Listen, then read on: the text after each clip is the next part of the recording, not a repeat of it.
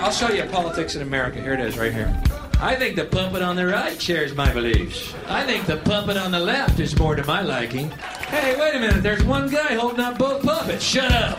Go back to bed, America. Your government is in control. Read my lips. Just send your cash. There has never been so many lies, so much deception. Doesn't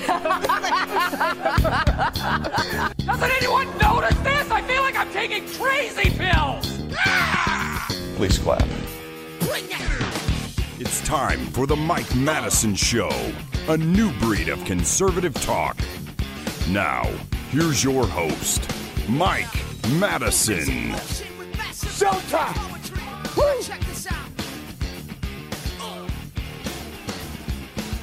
All right, good morning. Welcome to the Mike Madison Show here at 103.9 WYAB, broadcasting live from the Mac Hike of Flowwood Studios out here in Flora, Mississippi. Today's Thursday.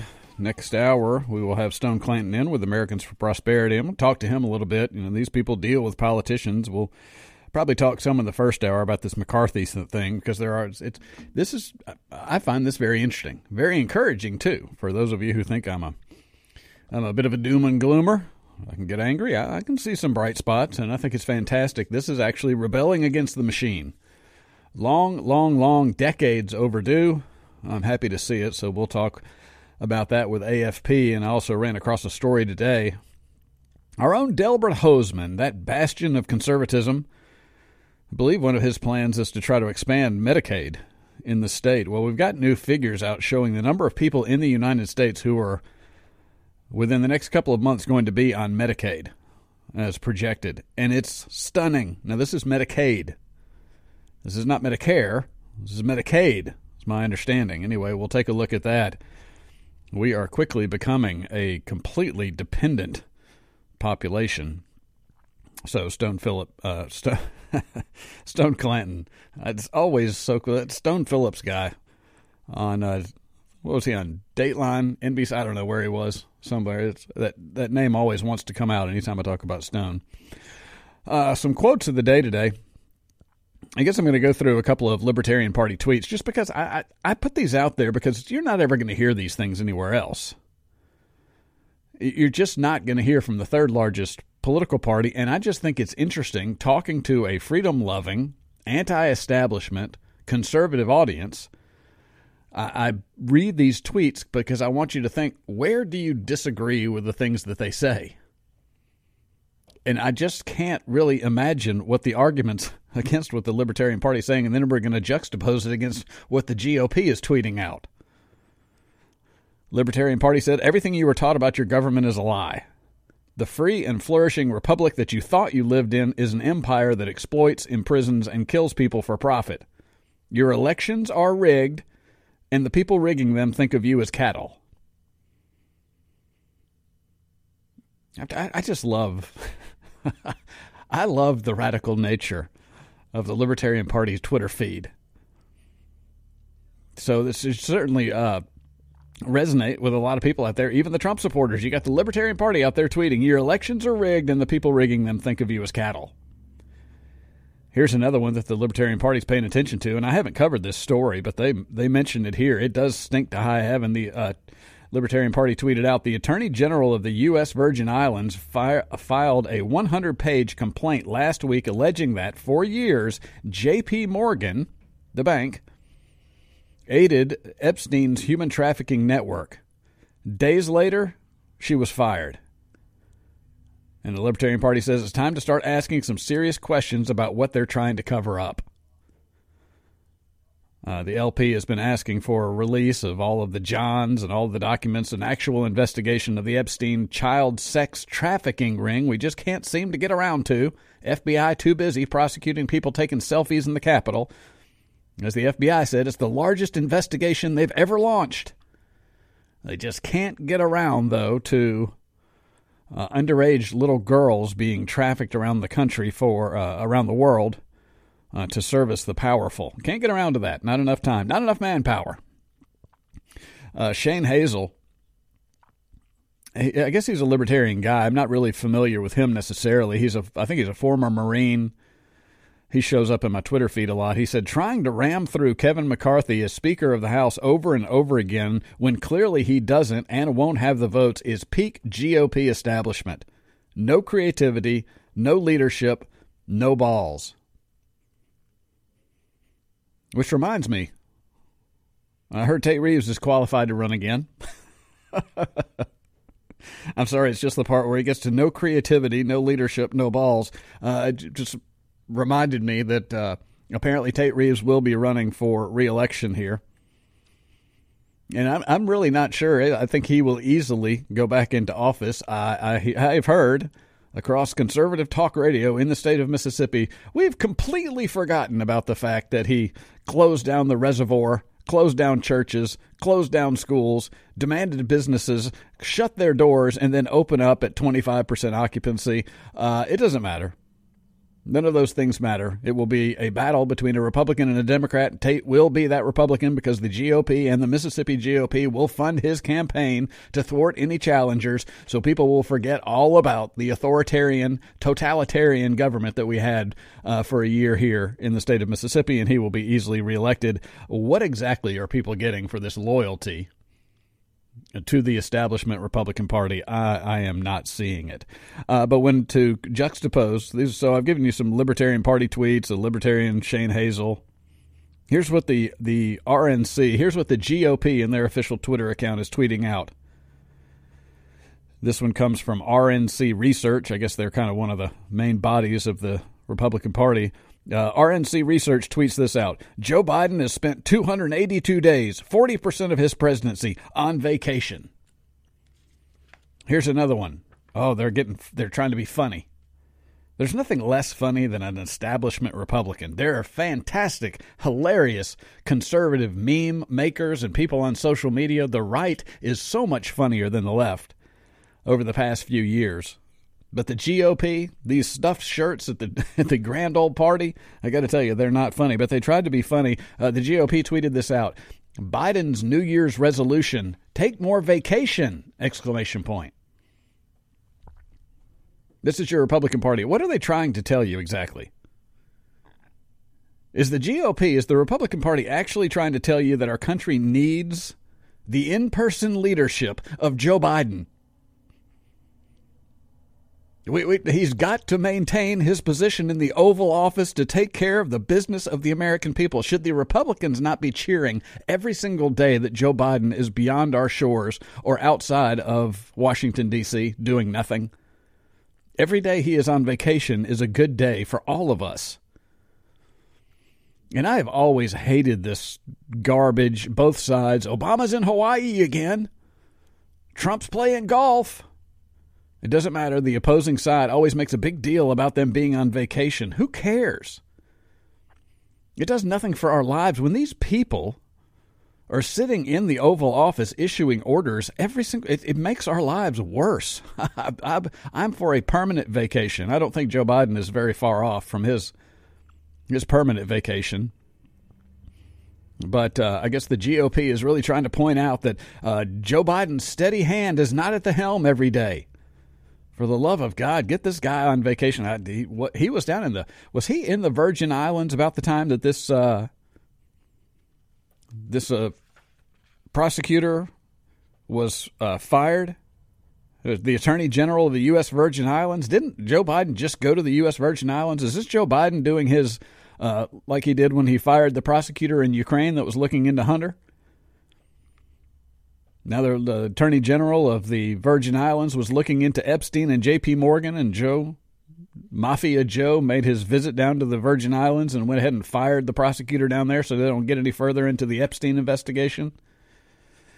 And then here was another one, RNC Research. Again, you think about all the things that are going on in the world. We're on the cusp of World War III. Citizens are struggling with inflation. The borders are wide open. There's some really big issues out there. So RNC Research puts this out. This is on the GOP Twitter feed. Pete Buttigieg brought husband Chasten. Is that really his name? Chasten? If they named him that at birth, it was his fate to be gay, I guess. Pete Buttigieg I'm sorry. This has got to be the Matrix. The writing is just too good. You've got a guy whose last name is Buttigieg, and his husband's name is Chasten. Okay, so this is the reality apparently we're living in. Anyway, the RNC and GOP tweets out, Pete Buttigieg brought husband Chasten on military aircraft to attend a sporting event in the Netherlands. Buttigieg has used government private jets on at least 18 occasions since taking office. This is what the Republican Party gives you. And then here's my favorite one. From the GOP. Joe Biden's administration is responsible for an $8 trillion wipeout as the stock market finishes its worst year since 2008. Oh, this crap must work. Republicans must be, people who believe what comes out of the GOP, certainly not all Republicans, but the people who believe, who are there subscribers to the GOP Twitter account? They must be as big a bunch of simpletons as Democrats are. That's one of the most ignorant things and almost funny to me. Joe Biden's administration is responsible for an $8 trillion wipeout as the stock market finishes its worst year since 2008. Who was president in 2008 again? Oh, that's right. It was Republican George W. Bush. I really wonder if the GOP put out a statement. We can't believe our own guy was just the leader over the worst financial crisis since the Great Depression. I doubt they mentioned that out loud. Now, I'm not giving Joe Biden a pass. Some simpletons occasionally tune into this show, and when they hear me criticize the Republican Party or the GOP, they think I must be a liberal. But I would imagine they did not even realize the irony of saying that, yeah, Biden's the worst since our guy in 2008. And I'm not saying either of one of these presidents themselves caused these things. That's the other stupidity of this kind of statement. It's the same stupidity that goes into the term Bidenflation. Are there seriously Republicans out there going, look what Joe Biden did to the stock market? Not understanding exactly what's been led. I wonder if I don't pay attention. You know, occasionally when I do segments like this is the only time I ever really look at the GOP Twitter feed just to see what inanity they're putting out. And God, I don't think I have the stomach to look at the DNC's Twitter feed. I'm trying not to get angry today. I'm in a pretty good mood. Last thing I want to do is see what the DNC is actually saying, but I wonder if they put out a tweet that says, oh my God, Donald Trump just closed the country and ruined thousands of the nation's small businesses. Did they say that during 2020? Was that on the GOP Twitter feed? I'm just kind of thinking not. A little bit of self-deprecation. Thank you to Josh West, our own Josh West here from WYAB, sent me a video that the Babylon Bee has put out. These guys are geniuses. I always looked at thinking about, I was a big Seinfeld fan, and I just thought, when you see, blooper reels or behind the scenes stuff, it just looks like that might have been the greatest job for anybody to have ever had. That cast just looks like every day they showed up, they had a fantastic time putting out a great comedy product. I do admire people who might be able to live in that kind of situation. I feel the same way about Babylon Bee. These guys have got some of the most genius minds, and it must just be a hoot to work at the Babylon Bee. But they put out a great video talking about how to win an argument with a libertarian. Josh West sent this to me last night, so we'll play that. We'll take a quick break and come back and play it. It's pretty darn funny. Be right back.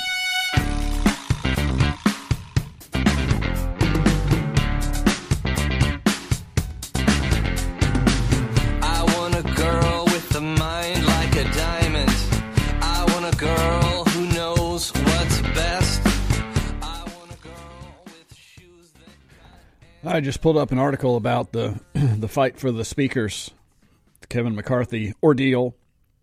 It really is a pretty fascinating story. We'll talk about it after this next break. And I heard there was a great idea posted on how we should exactly handle this thing that I absolutely love. Should be televised like a game show.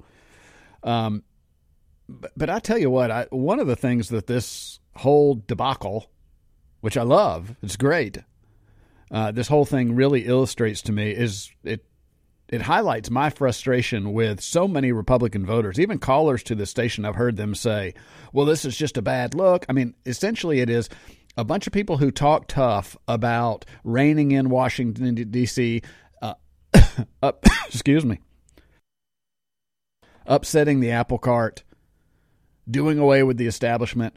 But as soon as something out of the ordinary happens that is given to them by the media and by the political party itself as being something dangerous or chaotic, or, Newt Gingrich comes out about it, Karl Rove, they tell you it's bad, it's a bad look. Immediately, these same Republicans who constantly talk about throwing all the bums out, getting rid of the establishment rhinos, they say, well, we need to compromise and go ahead and go with status quo. I mean, it takes almost nothing. This has no effect on your life. This is just political theater stuff, but this is kind of important stuff because it may dictate the direction of the next 2 years of a Republican-led House. And Republicans who constantly talk about the Constitution and fighting the corruption in Washington, D.C., fold like a cheap tent the first time something goes where it just doesn't feel normal. The Democrats are making fun of us. You know what's interesting on the left about this? I'll mention this real quick, and then I'm going to get to this Babylon Bee clip. What's interesting is a lot of people on the left, this is actually making a lot of the progressives like the Squad look terrible. Now, most people don't know this because I pay attention to some people on the left, some of the honest progressives on the left. Again, I disagree with them on a ton of things, but at least they are committed to their cause and they see the corruption in Washington, D.C. They don't sell out to the Democratic Party. They can't stand the Democratic Party, just like a lot of us can't stand the establishment Republican Party. And they are saying, see, this is what the Squad, a lot of the progressives, real leftists out there, they can't stand Nancy Pelosi. The same way a lot of people on the right can't stand Kevin McCarthy. Because they know they're just corrupt. They're just rubber stamped. They're just serving the donor class. And progressives are looking at what the Freedom Caucus is doing right now and going, see, this is what the Squad could have done if they were real progressives, if they were real. Now, you and I don't want that. Nancy Pelosi was bad enough. I don't know who the Squad would have wanted for Speaker of the House, someone even more left. But it's exposing to the left how they were sold out by the AOCs. Because AOC and them, this Squad said, we're going to be really powerful. We're going to hold the Democrats accountable to these progressive liberal policies. But they didn't. They folded like a cheap suit. Now they're voting for wars and huge budgets and pharmaceutical company giveaways.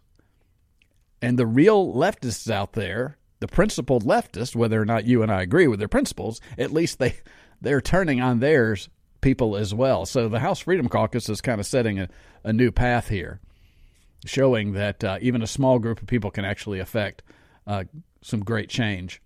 Let's get into this Babylon Bee thing. It's called 8 Arguments to Instantly Destroy a Libertarian.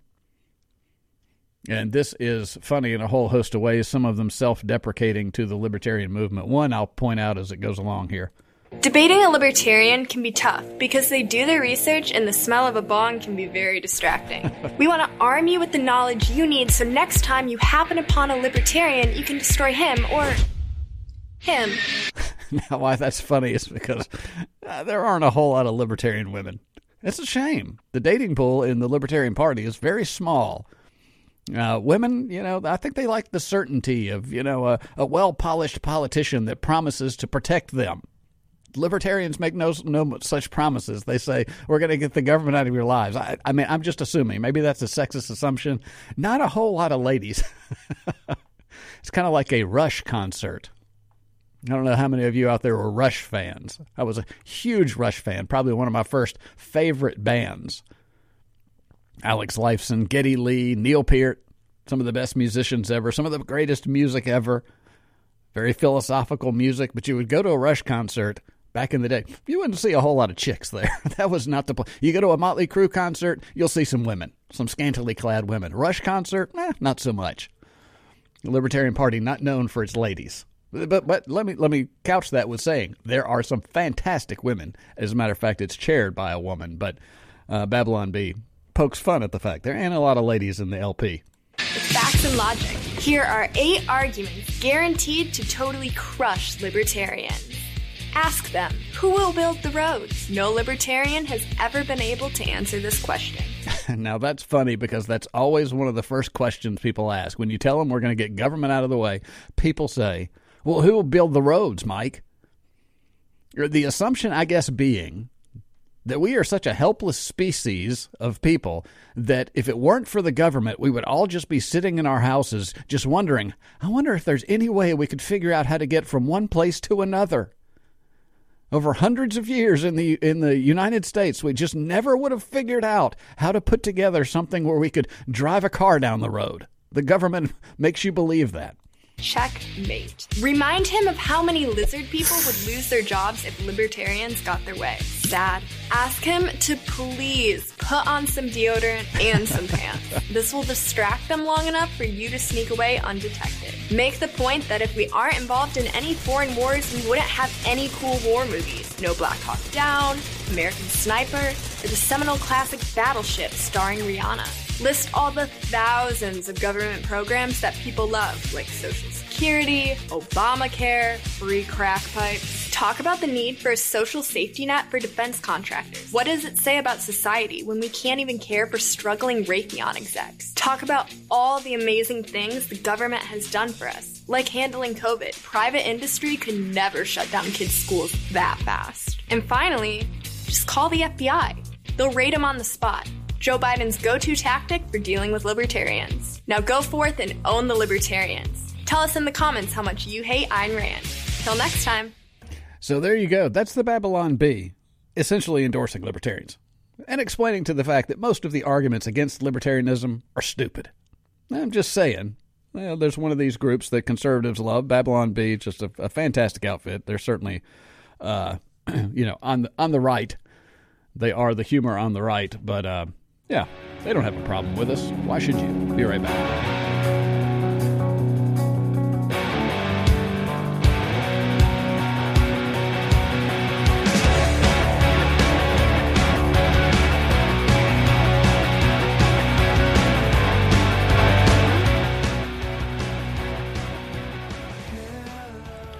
All right, we are back. This is the Mike Madison Show, 103.9 WYAB. Next hour, we'll have Stone Clanton in with Americans for Prosperity. We'll probably talk a little bit more about this speaker situation. Here's the thing that I think people need to understand. Everybody is asking for change, right? We know the system is not serving us. I mean, just look at what's happened to this country over decades of time.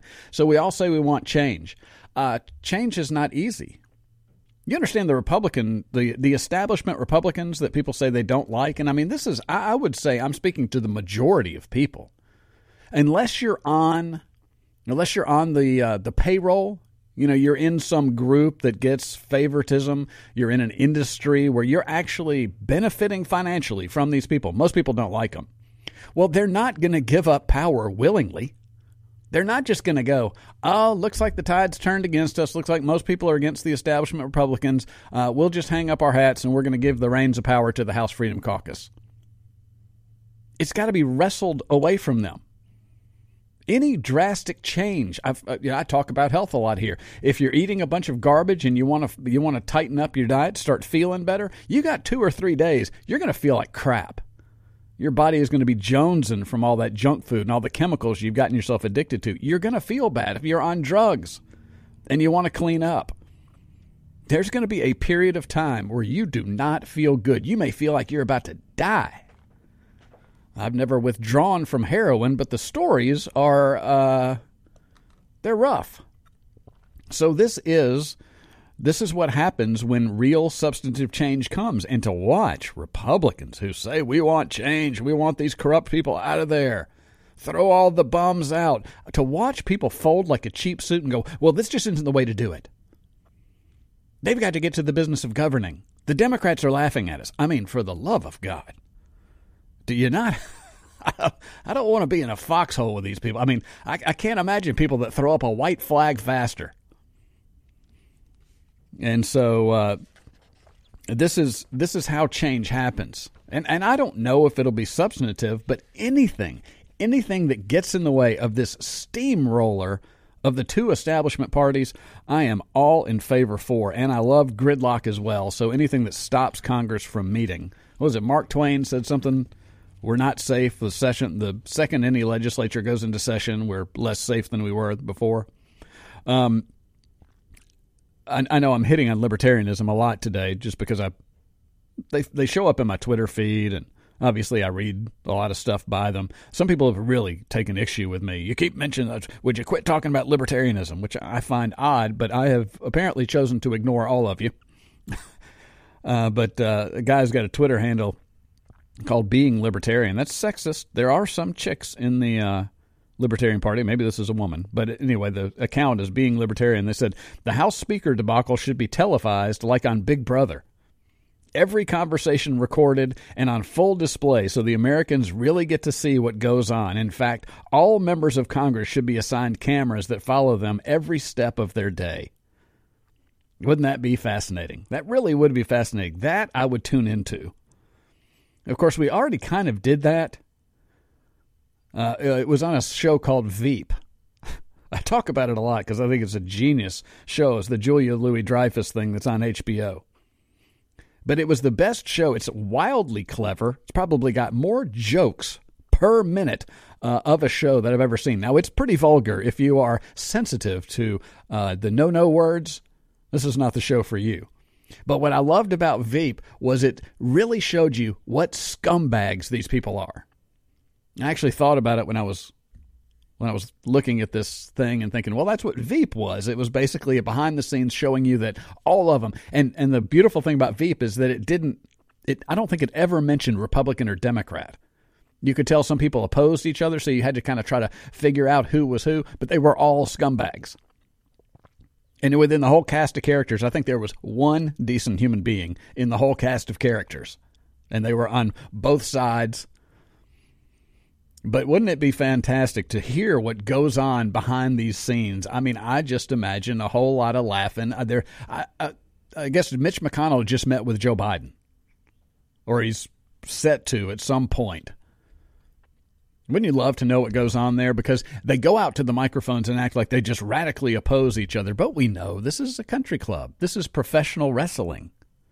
We've had some members of Congress come out and essentially blow the whistle on this and say, look, all of the stuff when they get behind the mics and tell you that they're in this existential pitched battle with the other side, it's not true. Those are just pandering talking points when they get behind closed doors. And let me tell you this, too. Let me repeat something I've said before as we have just passed this $858 billion military budget and a $1.7 trillion plan. One of the problems that I've always had with the defense spending is number one, it's not necessary. We don't need this. It's to build an empire. They're spending money. They are paying off the military-industrial complex and then enjoying the benefits at the very top. The 0.01% are enjoying the benefits of being the world empire and controlling natural resources and getting corporations that are favored by the political class into certain countries to rebuild, all that garbage. But it's not just the $858 billion they give to the military. You understand when Kevin McCarthy and Nancy Pelosi got behind closed doors and looked at a budget, or when Mitch McConnell and Chuck Schumer get behind closed doors, Mitch McConnell says, hey, look, I've got to pay off the military-industrial complex. We want $858 billion. And Chuck Schumer goes, well, you can have that if you give me $858 billion for my pet social program so that I can go out and pander to the little people and make them think I care about them. Of course, what Chuck Schumer actually does is make it rain for Wall Street. He's known to be the Wall Street whisperer.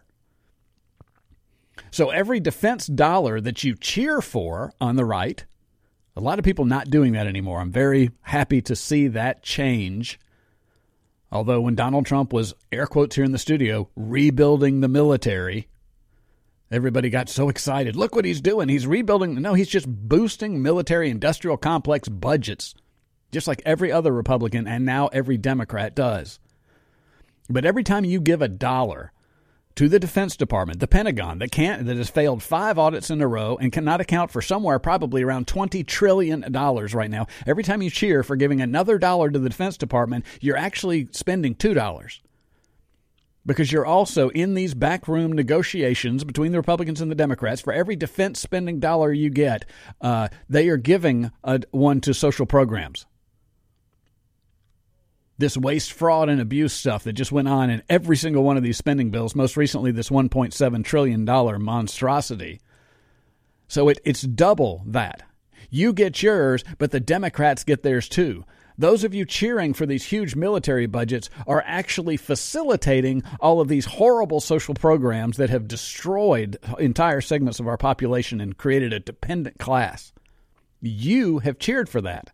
Now, you act like it's not the same thing, but when there's wrangling, there's the negotiation in Washington, D.C. is not like, look, we've got $5 trillion to spend. Let's see how we carve this thing up. I want X number of percent of this. No, what it is I want to spend $858 billion. Okay, well then give me $858 billion for what I want. Okay, there's no constraints on spending. There's no budget caps. There's no nothing. These numbers are just thrown out. These people in Congress never have to earn any of this money. As a matter of fact, they're parasites on the system, all drawing their salary from us. They produce nothing but grift. Is it graft? It's graft.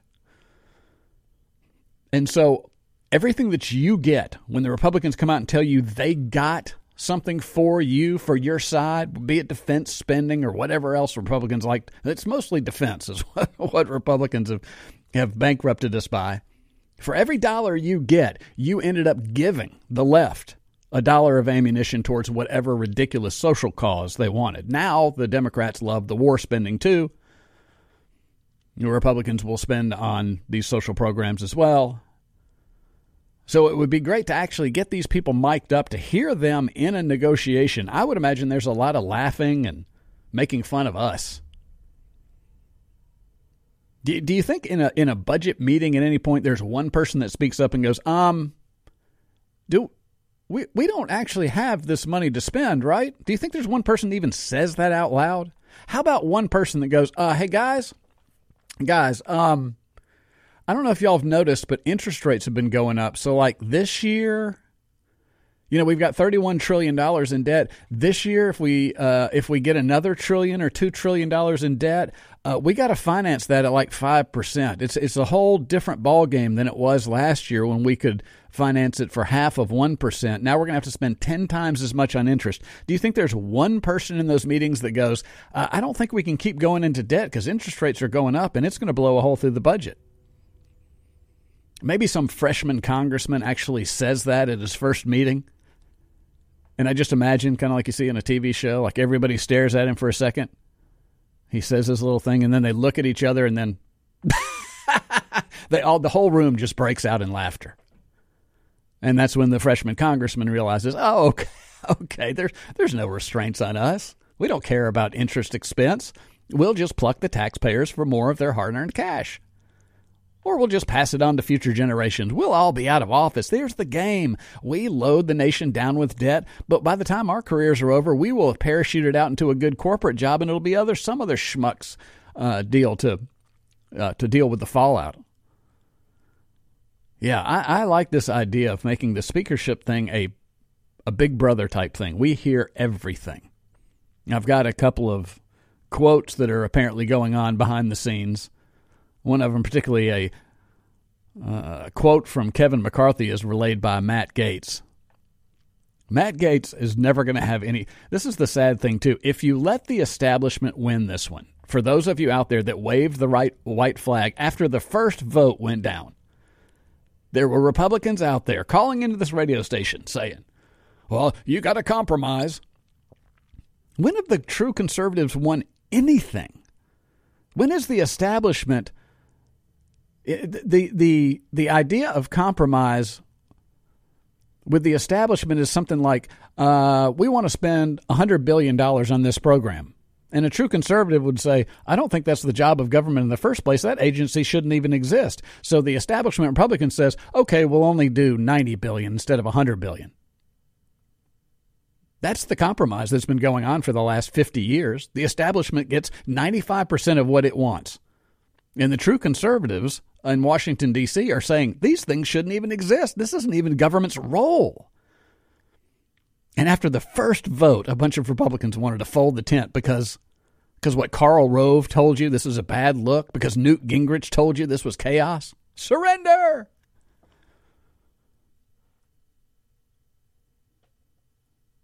I mean, this is change that needs to happen, but poor Matt Gaetz. I really admire what he's doing. The establishment will grind him under their heel if the House Freedom Caucus does not win this and get some protection for Matt Gaetz. Lauren Boebert as well. We got a clip from her. We'll play that in just a second. Stick around. I was afraid. I was petrified.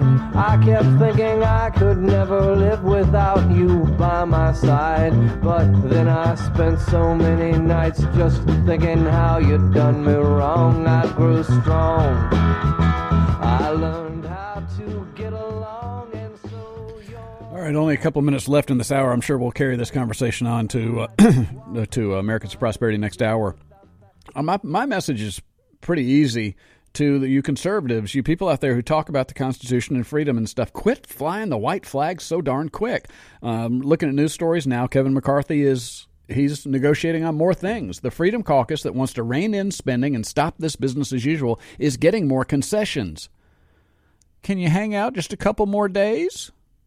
I mean, these are the kinds of things that this is the Thad Cochran re-election. The guy was obviously in mental decline at the time, but you had the MSGOP, the Mississippi WGOP radio stations out there telling you, well, we got to stick with Thad because he with appropriations. And so somebody who might have actually introduced some kind of fiscal responsibility to Washington, D.C., some freedom-loving policies like a Chris McDaniel, everybody just, this is just too contentious. We're just going to stick with the guy we got.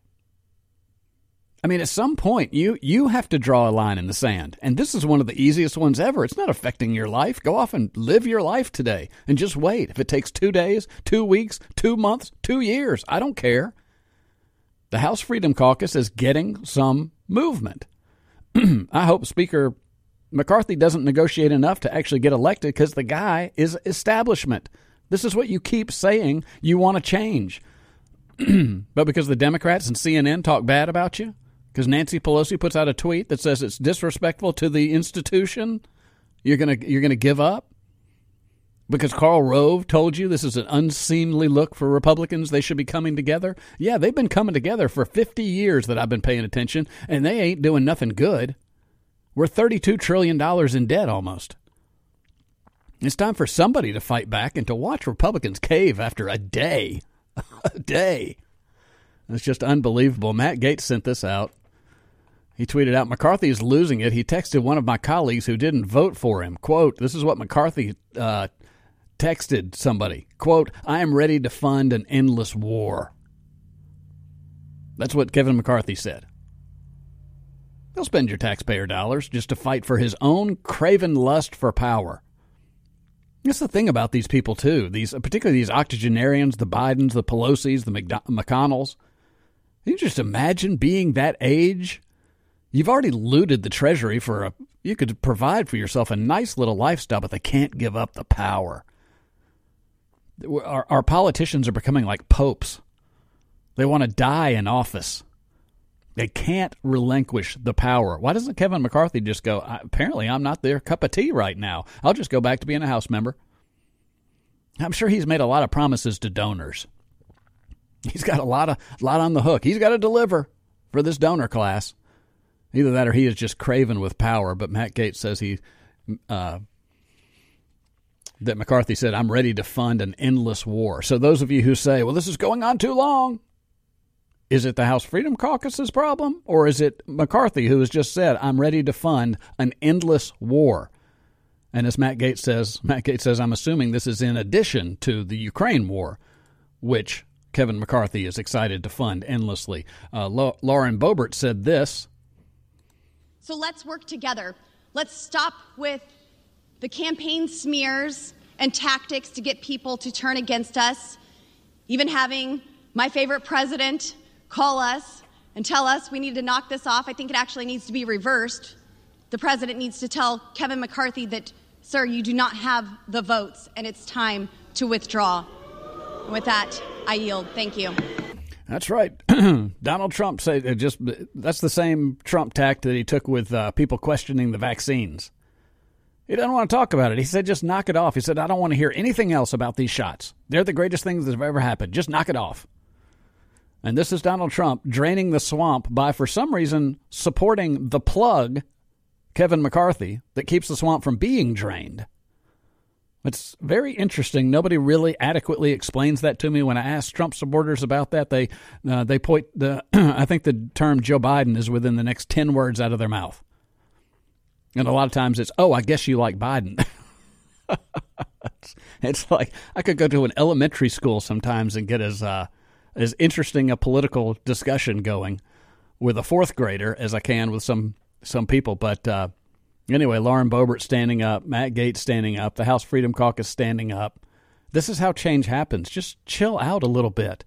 Quit listening to CNN. Quit listening to Newt Gingrich. Quit listening to Karl Rove. Quit listening to Sean Hannity. I've got a clip of Sean Hannity, too, that human piece of excrement, as he took on Lauren Boebert. Sean Hannity just wants to see it over. Put Kevin McCarthy in. We promise he'll change. Yeah, any day now. Be right back.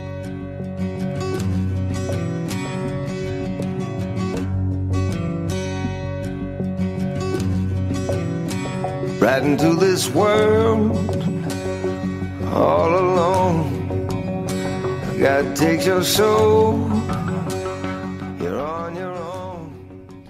All right, we are back. This is the Mike Madison Show, 103.9 WYAB, here in the Mac Hike of Flowwood Studios. And it is Thursday. We do our Freedom and Prosperity Hour with a representative from Americans for Prosperity. And we have back 2 weeks in a row now, Stone Clanton, this time in person. You made the drive out here. We appreciate that. You know, they do say gas prices are supposed to spike again this year. Have you heard this? That we may have seen our low prices. And what did we tell everybody when the gas tax holiday or whatever the Biden administration called it come up? It's a facade. Yes, it's a facade. Yep, and it was a facade. So it's coming back. I think that. You know, it's very interesting to me. I thought about it this morning and kind of over the last couple of days watching the news. There's you know, we're always so distracted, but isn't it interesting that you really do not hear any talk about inflation anymore? It's like it has not been a topic for, I would say, you know, there's the Thanksgiving dinner cost more, I would say up to about Thanksgiving. But it hasn't gone anywhere. I mean, it's down like 0.2%, really, or maybe 0.5% from its high. It's still trending at over 7%, which we know in real terms means 14 to 15%. And no one's really talking about inflation. Yeah, that's unfortunate. And we're definitely still talking about inflation. But that is unfortunate that our leaders are not talking about inflation right now. I think they're too concerned with what's going on in D.C. right now and trying to get the House figured out. But It is unfortunate that they're not talking on it anymore because it still is a thing. We're still printing money. We're still spending millions and millions and millions and millions and millions of dollars and sending them to other countries and spending it on cronyism. And I don't know. I actually don't want politicians talking about inflation because they're never honest about the cause of it. What they try to convince you of is that it's just the other party. It's the other party's fault. Yeah. And they don't explain, hey, it's because we can't control our spending. The Federal Reserve's had to print up a bunch of money to help fund our harebrained ideas up in Washington, D.C. and more money in circulation. But the money supply, the M2 money supply, this is fascinating radio to a lot of people. I know there's a lot of people really waiting for my M2 money supply report. But the M2 money supply has just contracted for the first time since the chart that I saw went back into the 1950s. For the first time ever, the money supply is contracting. So here's my prediction. The money supply contracts. We start heading into a recession. You know, the money supply, you can almost chart the Dow Jones with it. You know, more money they pump in, the higher the stock market goes. So we're about to see a little taming of inflation, but that's going to tip us into recession. Not that, but at the same time, we're going to tip into recession, and that's when the Federal Reserve, things start falling off, maybe a bank failure, there'll be some crisis somewhere. They'll start printing money, and we'll get our second wave of inflation. I put it maybe next fall. When you say a recession, do you mean like a legit recession, or were you talking? Or I don't even know what. I didn't look at the last quarter. They haven't given fourth quarter GDP yet. Yeah, because I know. I mean, it was always declining Yeah. Yeah. Well, so we I had a didn't know. recession at the beginning of the year, and they just tried to pretend like it didn't happen. Yeah. Are we still in that recession? No, we had a positive growth in the third quarter, but it was 2 quarters. I think it was yesterday I said they're treating recession like ivermectin. They're pretending it didn't exist. They just, 2 quarters of negative. It's the definition. And they just said, oh, no, that wasn't a recession. I'm talking about the Mac Daddy. I'm talking about layoffs. Salesforce just announced 10% of its force getting laid off. Amazon just laid off 18,000 people. The layoffs are coming. Interest rate increases by the Fed take anywhere from 6 to 12 months to manifest, because that's about how long it takes for a lot of businesses to have to re-up their debt at the higher interest rate levels, so it starts affecting their balance sheets. I think we're going to start seeing in the next 2 to 3 months the effect of all these higher interest rates on the housing market more, on corporate balance sheets, and all these things. So that's when I think we'll tip into like the jobless recession, where people realize, this is not a great time. I think that's coming. But then the Federal Reserve, I think, will eventually chicken out, respond to that by printing up more money. And then we'll have, and it starts over again. Yeah, and then AFP will have another talking point and go out and go to the grocery stores and the gas pumps to talk to people about why the hell this thing is happening. So talking yesterday, I'm very encouraged and interested in what's going on in Washington, D.C. fighting Kevin McCarthy, because it may be the first kind of demand by conservatives to be listened to. We hear a lot of speeches. Chip Roy was on the House of the Floor, and he's been given some on-fire speeches. He's a member of the House Freedom Caucus, and he's been talking about the spending in Washington, D.C. and the swamp and all that stuff, but he always does it to an empty chamber, because there's no debate. These people are not debating anything. They're just backroom deals, a handful of people. They put out a bill. Everybody votes on it, yay or nay. No amendments offered. It's not governing. It is just corruption. But Chip Roy was on the floor the other day when they were taking this vote. He goes, I see how we get the chamber filled up. We have this vote. Republicans, and particularly the conservative ones, the true conservatives, have been asking for things, have been giving Jim Jordan or any of these people, been giving impassioned speeches on the House floor for forever. They are always talking a good game, but they've never demanded of their own party. They'll demand a lot from the other side. They've never demanded from their own party concessions to start reining in spending and all these other things. Mm-hmm. This is one of the first times I can remember where they stood up and said, enough is enough. We're holding a line in the sand. Yeah, I mean, I would guess for the party itself, there's two sides to the coin. I guess there's a side saying, the party's split and all this, we're not getting anything done. But at the same time, like you said, there are these people that are, I guess, what we would deem as policy champions that are fighting for what we deem as good policy and reining in spending and that kind of stuff. And then on the other side of it, though, I think it's just a good thing that they're not spending any more money or making any more laws while they are fighting. But 2 months is fine with me. 6 months is fine with me of doing this stuff. I don't care. Mm-hmm. But the Republican talking heads are going out and talking about how this is just chaos and catastrophe. Yeah, and, it's kind of like I was doing some GOP tweets earlier where they were tweeting the very substantive Joe Biden goes on a lot of vacations tweets. Like, do we somehow believe that we need Joe Biden sitting behind the resolute desk in the Oval Office for this country to function? Is that really what we're led to believe? We need his steady hand guiding the ship? I'm thrilled he goes on vacation. I'm thrilled when there's gridlock. I'm thrilled that they're doing nothing in the House of Representatives. I'm thrilled about every time they are doing nothing but wasting their own time and not pestering us. Yeah.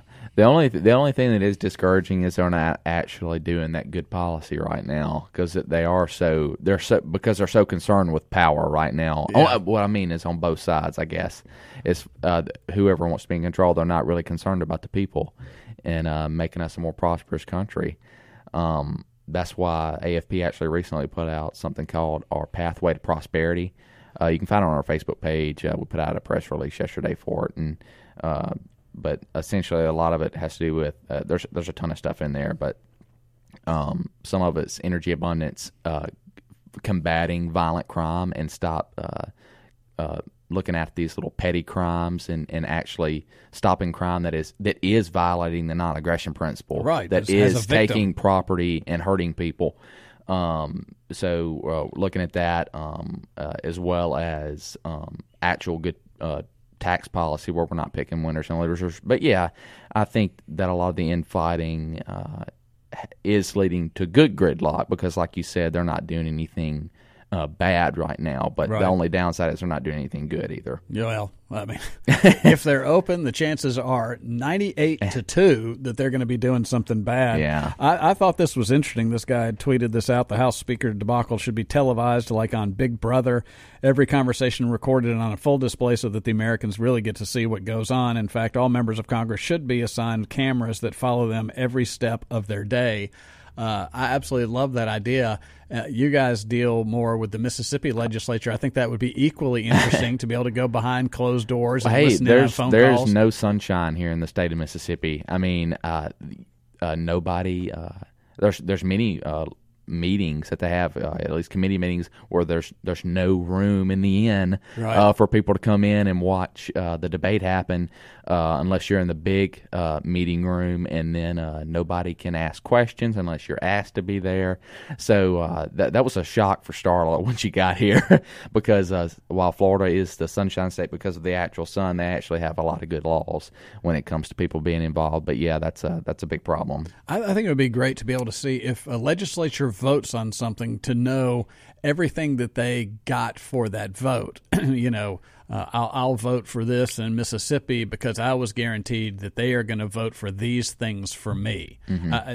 To be able to see that tree, most people are not interested in it, but to see the horse trading, for people to actually understand all this give and take, when politicians cast a vote that does not match their campaign rhetoric, you can rest assured it's because they got something for it. It wasn't that they just were swayed by a convincing argument. No, behind closed doors they said, I need your support on this. This is my deal. If you do this, then I'll make sure the members vote with you on this. Mm-hmm. And I would love to be able to see those kinds of things.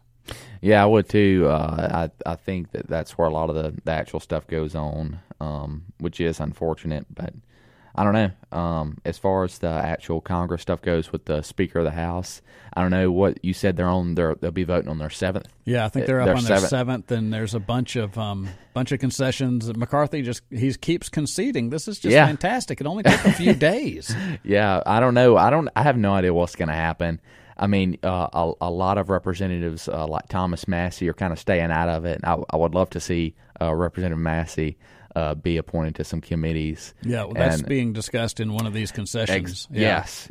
So I'm really excited about that. I mean, he's arguably the best congressman that we have in the nation. Even maybe even in our history. Yep, maybe even considering both chambers. So it's going to be interesting to see what comes from that. He is kind of staying out of it, though. I did and you know more about it than me because I haven't been following it as closely, but the Justin Amash piece it was either on C-SPAN or one of his local channels back home in Michigan. But he's offering to be a nonpartisan speaker and lets nothing bad happen, or essentially nothing happen. Well, so, which might be okay. Yeah, Justin Amash is a libertarian guy, so I would fully support that. I didn't know. I can't remember if it was you or somebody else I was talking to on air. Might have been Stephen Ushraska, but I didn't realize that you don't have to be a politician. You don't have to be a member of the Speaker of the House of the House of Representatives to be the Speaker. Just any Joe Blow off the street theoretically could go be. And I'm telling you, I am not a Donald Trump fan, but it seems like a slam dunk to make Trump Speaker of the House. I mean, I'm sure he would probably get the vast majority of votes. Some of these Freedom Caucus guys might stick to their guns and demand some things, and maybe that's why Trump can't do it, because he wouldn't. Trump's not a freedom lover, small government guy either, but just for the sheer entertainment value of it. And I would think that would be right up Trump's alley. I think of all the people's heads would attention explode. It would just, I don't know why they're not talking about that or considering that. That would be absolutely hilarious. Honestly, that wouldn't. I mean, which he is backing McCarthy, but I'm surprised that some of those 20 that are standing hard against McCarthy haven't even mentioned or at least openly considered that, or nominated him just on the lark, just to get some attention. Yeah. That I think a lot of people's heads. I think my head would explode if that would actually happen. I mean, in a funny way, I guess. I don't know. Well, it's I don't know, man. It's a hot mess up there, but which is a good thing great. Sometimes, and sometimes bad thing. Well, but this is my point too, because I've listened to callers even to this station, and not to mention the people nationally, the establishment characters who are coming out and just making this out to be some existential threat to the Republican Party, and that the Democrats are going to. No, there's the only danger of this benefiting the Democrats is if there's some turncoat Republicans in there that would actually side with the Democrats and vote for a Democrat to be Speaker of the House. Mm-hmm. But that's on those which people. Some of those 20 have said that. I want to say it was Matt Gaetz who said that he'd be more happy to see one of those squad members. I can't remember her name. Not AOC. It was one of those other ones. He'd be happy to see her than Kevin McCarthy back, which is to each her own. But I don't know. It's funny, Well, it's just, we live in a wild world. Yeah. But you need to find some humor out of it sometimes. Well, this is what happens when you have a dying empire. Mm-hmm. Let me give you a tip. Okay. I have run across a drama series. I don't know if you've ever heard of this thing, but it is fantastic. It's called Game of Thrones. Yeah. What am I? I think I'm like 8 years behind or something like that, but I've just started watching this. But it does kind of remind me of politics. You see all the backstabbing and all of this lust for power. They're all trying to. That's literally what it is. Yes. That's what it is. Yeah, and it's fascinating to see what people will do for power. And then I see the poor soldiers that go out there and die by the thousands on the battlefield just to satisfy the lust for power from this one person who's got them so scared or hoodwinked or propagandized or brainwashed to support them. It's like partisans in this country. They're getting nothing from it. Their standard of living is declining, yet they line up behind these people in these battles, which just cracks me up. As long as you're owning the other side, either owning the libs or owning the conservatives. So I mean, as long as you're getting that and you're satisfying the masses, and they have blindfolds on. So I think we should just go to like feats of strength or something like that. I mean, just start electing big buff Congress critters. We can have a male, a female, and a trans category, and just let them do something. Just a competition of mud who wrestling, wins anything. And we could do that with Putin too. Almost like the Olympics, but whoever wins the thing gets part of Ukraine. It would just be so much more civilized than what we're doing now. Fighting bears. Yeah. I had an interesting thing. We're talking to Stone Clanton from Americans for Prosperity. I ran across a statistic today. I know that one of the things coming up in Mississippi legislative session is the expansion of Medicaid. Isn't that something that they're maybe talking about? Yeah, I think that's talked about every year, and it is always more so threatened within the Senate because Speaker Gunn is pretty much he's dead set on not expanding Medicaid. He's never been for expanding Medicaid. And do I see that the actual expansion of Medicaid happening? No, just simply because Governor Reeves and Speaker Gunn are adamantly set on that. Could it come up in the Senate? Yeah. I don't know if that's even going to be a major priority for them this year. Possibly. I know that the Lieutenant Governor put out his plan a few weeks ago, and he never mentioned Medicaid expansion, but he did mention making sure everybody has quote unquote access to health, or of course. Especially the mothers and everything after the overturning of Roe v. Wade.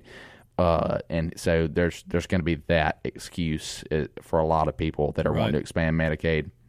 Again, is it going to be a priority for them, a legit priority? I'm not sure, because I don't know if they're going to want to waste their time doing that when, number one, AFP is going to be fighting it, but also Speaker Gunn and the governor are dead set on not expanding it. Yeah, I don't know. What were you going to say there? We'll talk about it after. We're going to take a break real quick, but Medicare is apparently expanding anyway, whether we make it official in the state of Mississippi. When we come back, I'll talk about these numbers I ran across this morning. It is absolutely amazing to realize how big our federal government is getting. I don't know how the hell they're going to afford this, but we'll talk about that when we come back. We're talking to Stone Clanton, Americans for Prosperity. Stick around. We will be right back. I tear my heart open, I sew myself shut. My weakness is that I care too much, and my scars remind me that the past is real. All right, we are back talking to Stone Clanton, Americans for Prosperity. This is the Mike Madison Show, 103.9 WYEB. Yeah, so talking about Medicaid, this story came out, I just saw it today. Up to 100 million Americans will soon be enrolled in Medicaid. That's according to an enrollment monitoring project by the, and I'm so sad for these people. They are with the Foundation for Government Accountability.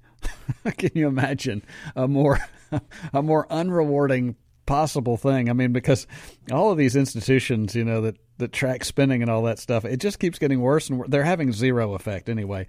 This is a think tank focused on welfare and healthcare policy. Quote, for years, FGA, that's this Foundation for Government Accountability, has been warning about the rising number of people on government welfare programs. This was Hayden Dubois.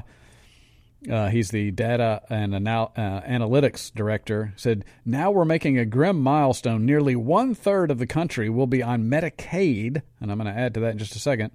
Our research and data show that as welfare enrollment increases, workforce participation decreases. We're in the midst of a nationwide workforce crisis, yet the Biden administration is pushing policies to entice people into government dependency at record levels while limited opportunities to achieve the American dream. 100 million people on Medicaid. I just looked up some other numbers here. How many people are on Medicare? And that number is apparently, was that 82? Let me see. Yeah, 82 million people on Medicare. So that's 182 million people. Then I looked up how many people are getting subsidies from Obamacare. And apparently there are 35 million people who have bought Obamacare coverage, and maybe of that, so 7 million people who purchased insurance are getting premium subsidies. And I went on the marketplace years ago just to see what was going on, and I would get emails constantly during the enrollment period where it says, 4 out of every 5 people who apply for Obamacare can get premiums as low as $10 a month for health care coverage. So you add those up, almost 200 million Americans are basically either on direct federal insurance or are getting a subsidy for their health insurance. Yeah, like I said over the break, am I missing something, or is that a little bit concerning for a first world country? Yeah. Or I don't know if I missed some sort of announcement or something that we're full on socialist. Yeah. I mean, that's a lot of. I would not have assumed. I just thought Medicaid was for people in real need for a. That's what it should be for. Yeah, that's what it should be for. Well, as bad as our economy is, underneath the hood, maybe 100 million people. It's such a mess. They've made such a mess of healthcare. Yeah, and again, they're wanting to do it right here in Mississippi. I mean, I said before the break that I don't think that's going to happen, but people want to do that, and they're wanting to expand it to able-bodied people. Yeah, these things are supposed to be safety nets, right, for the sick and for the impoverished. But how do and yet it's become a net for the sheep. Well, if you go out into the marketplace, I don't know, what your health insurance situation is, but if you just go out as just an independent person, if you don't have corporate coverage or whatever, it's $1,000, $1,500 a month, a lot of times for a catastrophic plan. So now we've got almost 200 million Americans on these plans that are government paid for. They're never going back to the private sector, and they will never vote against somebody who promises them more of that. I mean, and I understand that to a degree. I mean, essentially, you're saying, you get somebody like me, a libertarian, who says we got to get the government out of our lives, and to some people they go, I don't want the government out of my life. It's saving me $1,500 a month. Mm-hmm. Yeah, and look, and I'll say that I'll add that to that since you brought that up, and I think we've talked about that mindset when it comes to student loan debt forgiveness. I have a lot of friends, and I watch a lot of liberty-minded people who talk about that kind of stuff. Look, in the end, it's your money, so I'm not going to say nobody's a hypocrite for using those things because, I mean, it is their tax money. However, I think the reason we've gotten to this point is because the right for so long has always been the opposition party and never the proposition party. And there's never any answer other than we just are going to have to expand Medicaid. Well, the right is hypocritical on this stuff. So, well, not the right, but the Republican Party, because they want these voters too. They know it's political suicide to go out in front of Mississippi voters and say we're going to get you off this government, and people will vote for it. Yeah, I mean it's honestly like with any pay raise stuff too. I mean, if you look at if there's a government employee, whether it be a teacher or law enforcement or whoever, if you say you're going to fund them and give them more resources and give them pay increases, you pretty much got their vote in your pocket. You do. Well, and when you promise people more money, I mean, it's sort of like with the initiative process. It's why I kind of have mixed feelings on it. Studies have shown that if in an initiative process, most of the time, when given the opportunity to increase money in the voters' pockets through Medicaid expansion or whatever else, they're going to vote for it, and it's because there needs to be a paradigm shift in the thinking of, number one, health care if in this situation, but other than that, debt and loan forgiveness as well, college education, that kind of stuff. I know I don't know if it was you or somebody else I listened to one time that didn't like the phrase "college isn't for everybody." I think that it was another phrase they used that I really liked, and it's slipping me right now. But essentially, it was just, hey, you don't always have to go in debt to get a gender studies or an English degree, or everybody doesn't have to be a doctor. Everybody doesn't have to be an attorney. Sometimes we just need our trades. Absolutely. The Charles Koch Foundation actually put out a really good study on trades the other day. But I mean, they're the people who run America. But anyway, long story short, I'm kind of rambling. I think there has to be a paradigm shift on that kind of stuff, and it starts with voters, because the voters are the people who put those people in office. But as we look at these numbers, I don't think you're going to ever have this paradigm shift, particularly in an inflation. People are taking it on the chin. People are slipping out of the middle class. The middle class is getting swamped by inflation. The upper middle class is getting hurt by this stuff. I think they're going to keep voting for themselves stuff out of the Treasury, and the Founding Fathers warned us about this. As soon as you give people the ability to vote things for them money out of the Treasury for themselves, it's over. Exactly. It's going to take the insolvency of our government. Mm-hmm. I think that we're going to have that catastrophic thing, and people have talked about it before, where the EBT cards are cut off. With the Federal Reserve willing to print up money, I don't know that's going to be the way it is, but it could be where government benefits actually don't cover anything anymore, because inflation is so high that the government can't afford to keep pace with a hyperinflation situation. Bottom line is, the system's got to probably implode. I don't think people are willingly going to say, this is reckless, this is creating a dependent class. Everybody is trying to get theirs while they can. Yeah, I mean, that's the sad thing, because and I love that the Founding Fathers piece that you put in there, and that's kind of what I was getting at. But yeah, I mean, the majority of people don't care, Mike. They just don't. Yeah, well, I mean, me and Cade were at the Capitol yesterday, and we were sitting there and we were thinking, yeah, and you got such and such million other Mississippians who are just could care less. They're just going about their day, and we're sitting there watching, their money's being taken away and distributed, and all kinds of other stuff. And I mean, people don't care, and that's the sad thing. People are apathetic. Yep. And I don't know what to do. I don't know what to do about that other than try to stay in the good fight. But. Well, that's why I think talking about inflation and the real causes of it, while it might not be interesting or exciting, I guess, hopefully it's interesting. It may not be exciting to talk about Federal Reserve policy, but if people would understand it, then they would realize that voting them, you may get your health insurance paid for, but all those other costs that you've got is partially because you're getting your insurance paid for. They're going to get it one way or the other. There just are no freebies out there. And so if people understand the consequence of thinking they're going to vote for themselves to get something from the government, there is a price to be paid for that. With every pound of chicken you buy, these giveaways like Medicare and Medicaid, and people can say, I paid for my Medicare. No, you didn't. You paid a drop in the bucket to what your medical cost is going to be when you're a senior citizen. They are paying the price for it through inflation. That is the tax that funds all of this stuff, and people just cannot understand inflation is taxation without representation. Yep, absolutely. All right, we got to take a break. We'll be right back talking to Stone Clanton, America's Prosperity. We'll find out what's going on in our state legislature now and what AFP is doing these days. We'll be right back. From all over the world, this is Captain America calling. I bailed you out when you were down on your knees. So will it catch me now? I'm falling.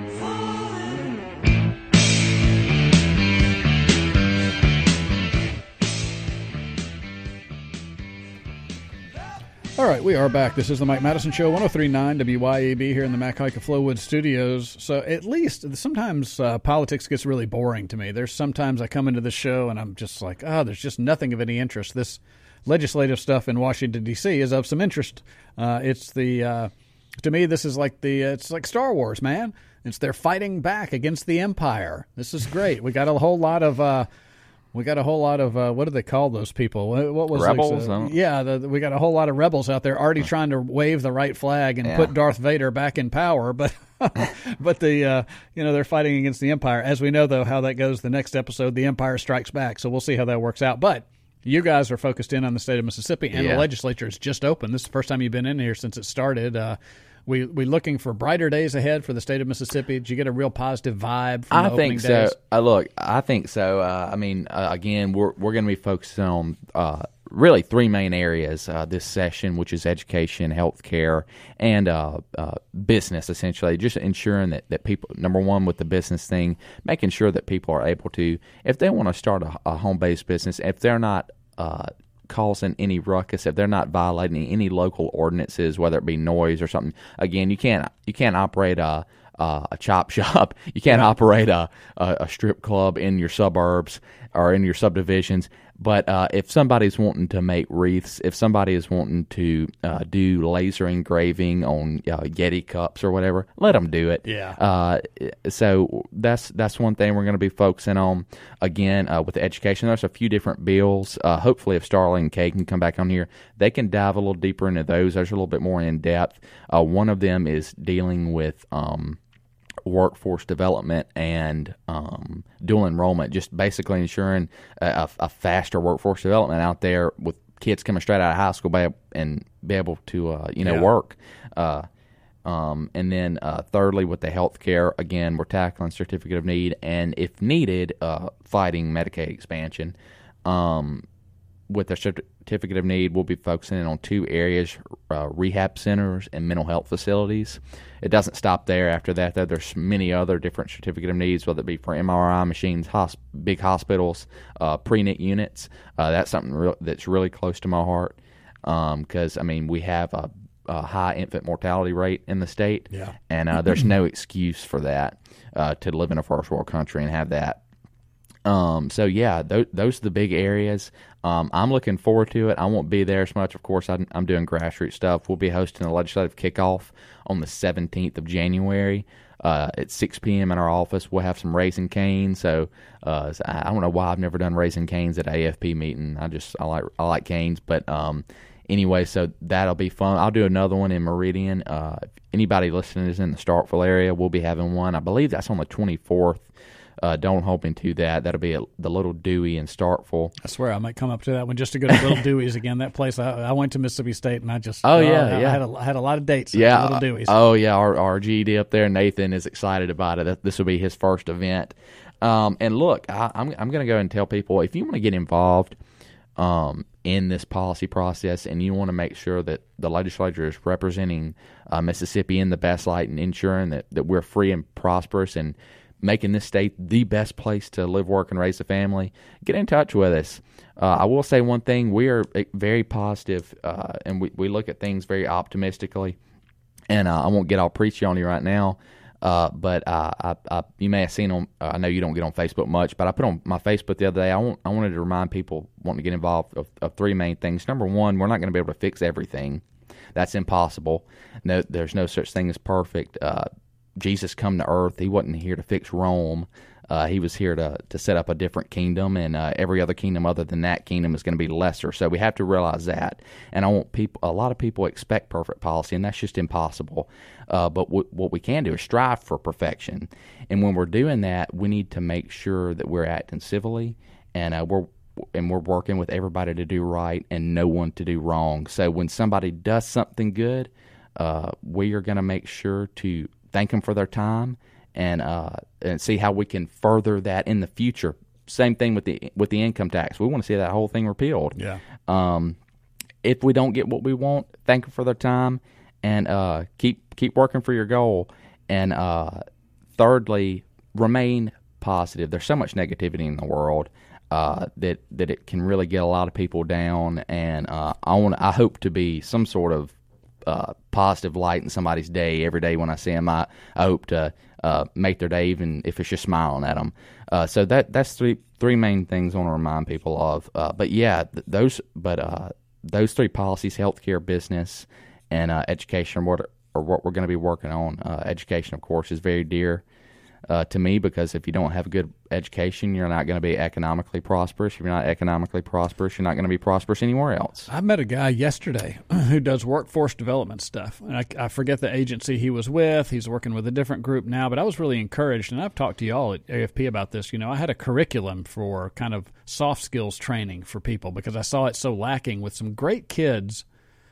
It's probably 10 to 20% of kids where you can just see this real potential in them, but their presentation's bad, their grammar's terrible, their personal presentation could be improved, they smell like cigarettes. You know what I mean? It's like they just don't have those soft skills to understand you're a great person with great potential. You just need to put yourself into a better package, and you're going to go far.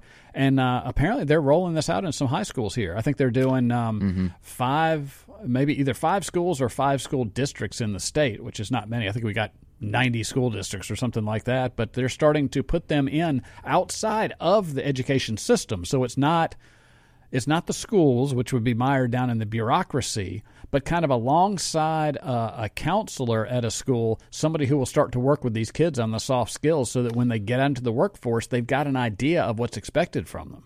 Yeah, and I would love to see more of that, just mentors. I mean, we need it. And that would honestly, we talk about violent crime. I mean, that's going to be a big thing nationwide and federally that we're going to be focused on is violent crime. And hopefully, like we did, I don't know if you remember the gas station events that we've done in Forest and around the country. We're going to be doing some events on violent crime similar to that, some more town hall type events. Hopefully one here in the next 6 months or so in Jackson as well as in Meridian, because they have some similar issues as Jackson. They're not as bad as Jackson, though. Yeah. But that I think that would be even a big help with crime, though. Yeah. Well, I know that we have talked about criminal justice reform, and a lot of people on the right are repelled by that idea, but it is really just an approach to stop micromanaging people's lives and that kind of stuff, and focusing in on these crimes, on the actual crimes that are hurting people. Yeah, let's build jails for predators. Nobody has a problem with that. Yeah. Let's get the aberrant people off of the streets and stuff. But what we've done is waste so much time just enforcing rules. Yeah. So let me put this in real quick. This is a part of our our pathway to prosperity plan that we're putting forth. It says right here, less than 40% of victims are reporting their crimes to police. So number one, there's a red flag right there. There's a lack of trust in police. Yeah. Number two, police and law enforcement are now arresting a historical low percentage of violent crimes, which is 41.2%, and property crimes 13.7% that are reported. 13% of property crimes, or now, that means 87% of property crimes are just tough luck. Yeah, to me that's a little concerning because those are the crimes that we need to be focused on that are violating the non-aggression principle. Yes. They're actually hurting people and taking their things. Yep. I don't know. That was just a little nugget, but to me that's very telling that we need a lot of we need to really focus in on our criminal justice system right now, and it needs a lot of help right now. Yeah, it's a multi-pronged approach. The education piece plays into it. The justice system. It's an untangled. I think there are short-term proactive things you can do and very long-term. Yeah. Because you're not going to fix socioeconomic stuff overnight. That's impossible. I would love that, but that's a very long-term. But there are some short-term things you can do, and we'll be talking about that in the future. Yeah. Okay, great. We're talking to Stone Clanton, Americans for Prosperity. We'll come back in one short segment when we get back. Stick around. From all over the world, this is Captain America calling. I bailed you out when you were down on your knees, so will you catch me now? I'm falling.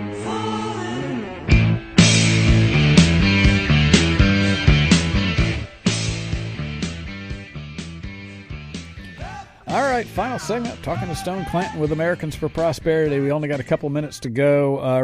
So you got an event on the 17th of this month? Yes, on the 17th at our Richland office at 6 o'clock. It'll be our legislative That's a Tuesday, isn't it? Yes, Tuesday night? a Tuesday. Yeah.